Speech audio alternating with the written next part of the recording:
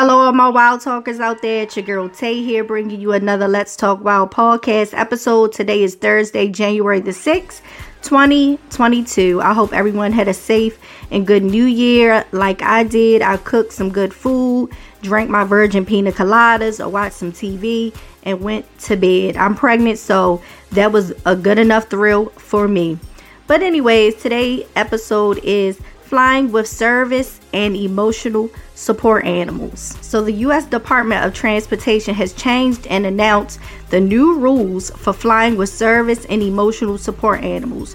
So all of you folk out there that have been getting away with flying with animals that one would question if it's really a service or emotional support animal, your time is up. No more holding up the flights because you thought you could fly with a possum or a peacock. Okay, the department has revised its Air Carrier Access Act regulation on transportation of service animals by air to ensure a safe and accessible air transportation system. Before the new changes, the department received more than 15,000 comments from airports, airlines, airline staff, aviation transportation stakeholders, members of the public, and most importantly, individuals with disabilities. I will go through the final ruling and link the U.S. Department of Transportation's official press release in the description box. So first up with the new ruling, the department defines a service animal as a dog trained to do work or perform tasks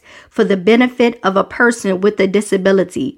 The ruling no longer requires airlines to accommodate miniature horses, cats, rabbits, birds, and other service animals that airlines are currently required to transport. So, before people brought the mini horses on the planes with them. Now the airlines can refuse them, to come on their aircrafts. No more peacocks walking through the airport like they own the place. All of that is no more.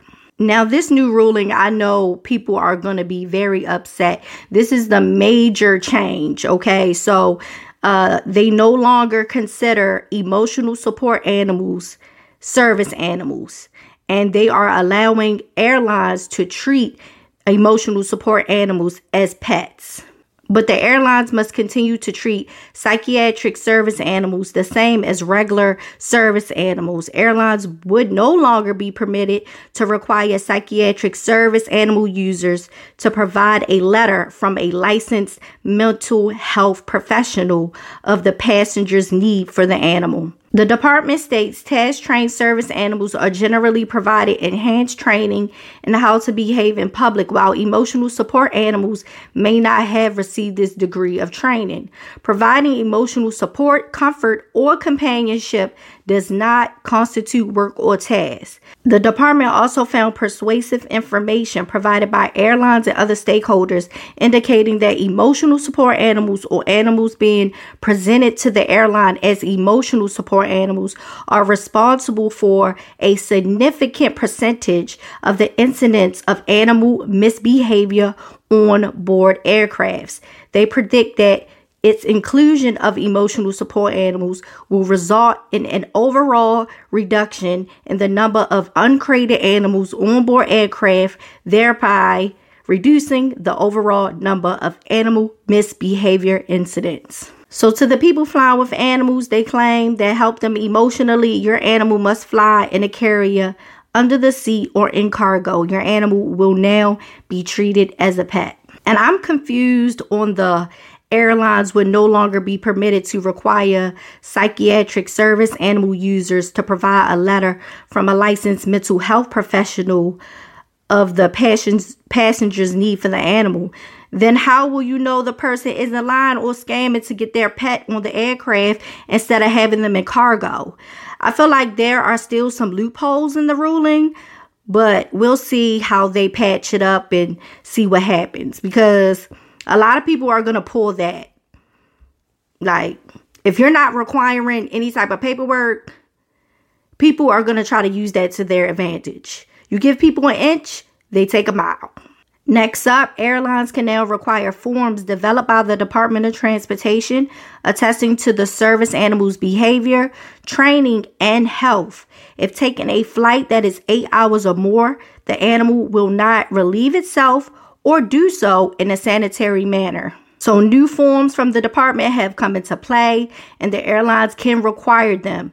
Can you imagine the struggle of taking a long flight with your service animal and they have to go to the bathroom and there's nothing you can do about it? You just can't have them urinating on the floor. I don't know. That would stress me out. I know some dogs can hold it until they reach their destination, but I would still feel bad for making them hold it for so long. Okay, so next ruling. They are allowing persons with service animals to provide the airline with the department's service animal forms 48 hours in advance of the date of travel if the passenger's reservation was made before that time.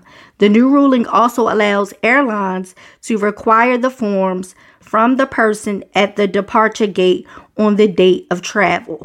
So even if you provide the forms 48 hours before, I recommend you always have a copy of the documents with you. You never know what could happen. For example, you upload the forms online, but the airline says they never received them. You don't want to miss your flight just because of something like that. We got a couple of more, y'all. We almost done.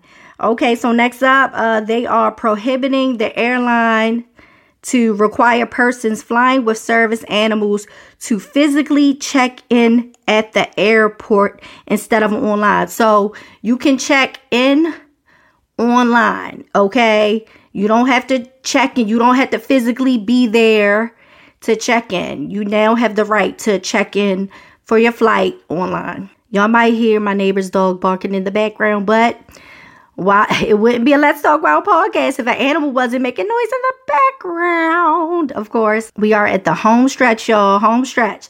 The airline can limit the number of service animals to 2 per 1 person, and they are allowing the airline to require the service animals to be leashed or tethered at all times in the airport and on the airplane. They can also require the service animal to fit in the foot space of the handler when on the aircraft. Now, don't have your service animal running wild in the airport or up and down the aisles on the airplane, okay?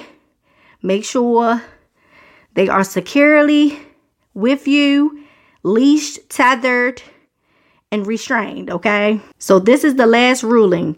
Airlines cannot refuse you transportation just because of the type of breed of service dog you have. However, the ruling continues to allow airlines to refuse transportation of service animals that show aggressive behavior or pose a direct threat to the health and safety of others. So if you know your service animal does well at home but hates being around other people and can get aggressive, please spare yourself and others time. Nobody wants to be held up or bitten because your dog isn't well behaved, and airline staff can't discriminate against you.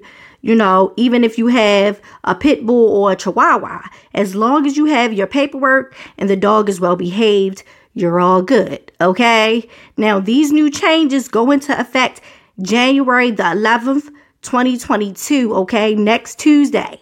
So you got 5 days to get yourself together. Okay.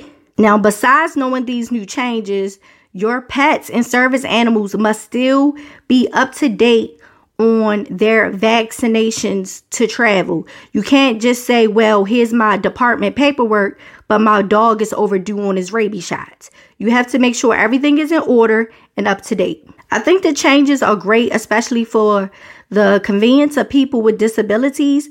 They no longer have to wait to check in physically. They can do it online instead. I don't think people with disabilities will have issues with the new changes. And it's just some extra, paperwork. The people I believe will have a problem are those who have emotional support animals. I know this is not easy, but if your pet provides comfort for you on flights, now is the time to find better coping methods. Try some meditation music. Some people get medication from their doctors. Whatever you choose, act fast because, like I said, the ruling takes effect in 5 days on Tuesday, January the 11th, 2022. But what do you guys think? Let me know how you feel about the new service and emotional support animal flying changes. Do you agree? Yes, no, maybe so. Or do you have your own take on this topic? Let me know. Follow me on all podcasting platforms and all social media at Let's Talk Wild. I'll link my socials in the description box. I hope you guys have a good and safe weekend. And like always, don't forget to love yourself, love one another, your pets, and the animals. I'll talk to you guys next week. Bye.